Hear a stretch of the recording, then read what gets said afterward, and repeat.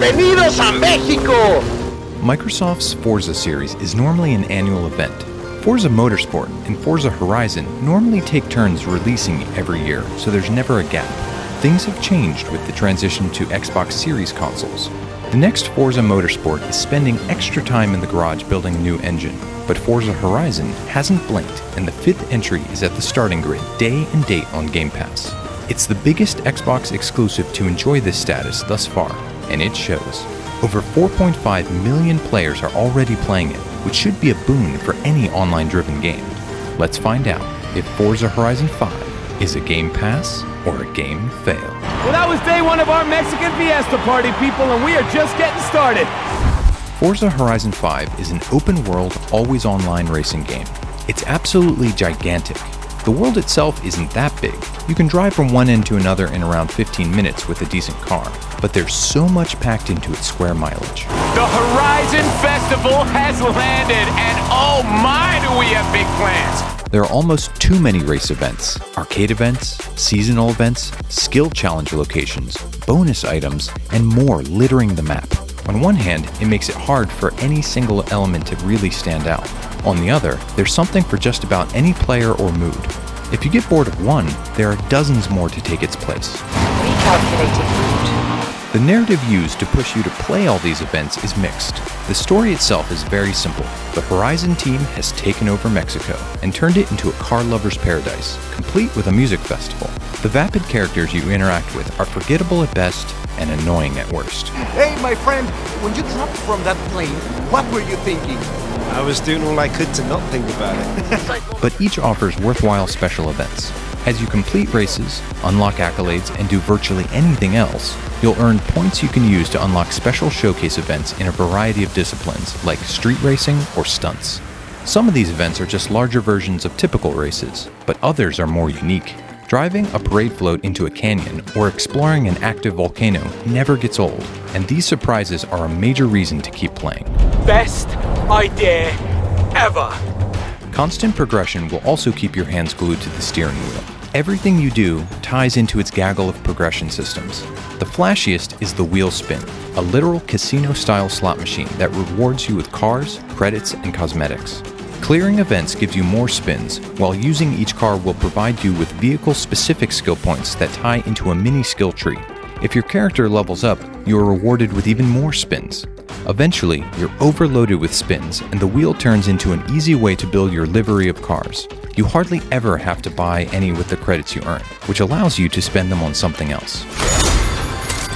The driving mechanics were accessible when the first Forza Horizon launched, and they haven't changed much for the 5th entry. This is an arcade-style racing franchise with simple controls. While you can tweak the camber and other minutiae for each car, you mostly just need to use the gas and brake to make meaningful progress. However, this simplicity does not sacrifice a meaningful difference in how each car and class feels to drive. This is further compounded by the multitude of unlocks available for each one. If you prefer to keep your hands clean, there's even an auto upgrade option and community-made tuning setups to utilize. You have to hunt through menus to find them, but they're there. If there's one major criticism, it's in the difficulty balancing.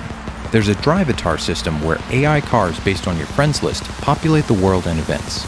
It's easy to manipulate these bot cars into being guardrails around challenging turns or bump them out of the way. The system has remained basically the same for a decade, and while it's not perfect, it's a great way to make road races a bit more interesting. Difficulty options are plentiful, and there are plenty of assists you can turn on if you want. So no matter your skill level, it's easy to tweak it so the game is manageable. It even provides incentive to play on harder settings by rewarding you with more credits. However, the tuning currently appears to be a bit off. On the default average difficulty, you'll win races by a hefty margin. But if you bump it up to above average, making a single mistake makes it tough to take the checkered flag. This despite a generous rewind system that lets you fix that mistake. It often feels like all the cars you're racing against are just faster than yours. Perhaps we just need to get better, but the game itself doesn't help much. There are barely any tutorials for anything, so we've just enjoyed the breezy drives with everything on the default settings. The obvious comp for Forza Horizon 5 on Game Pass is Forza Horizon 4. The two games are extremely similar, so you are basically choosing whether you like Mexico or the UK more. Horizon 5 is bigger, has an improved presentation, and does include some important updates like expedition races, but most will struggle to tell the difference between the two.